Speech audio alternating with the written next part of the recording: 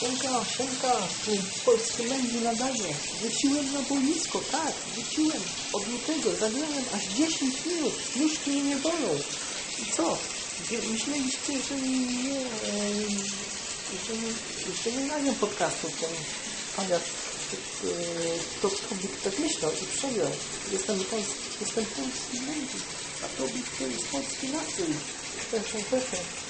I czuję, że to będzie mój sezon. Planuję zostać najlepszym obrońcą ligi.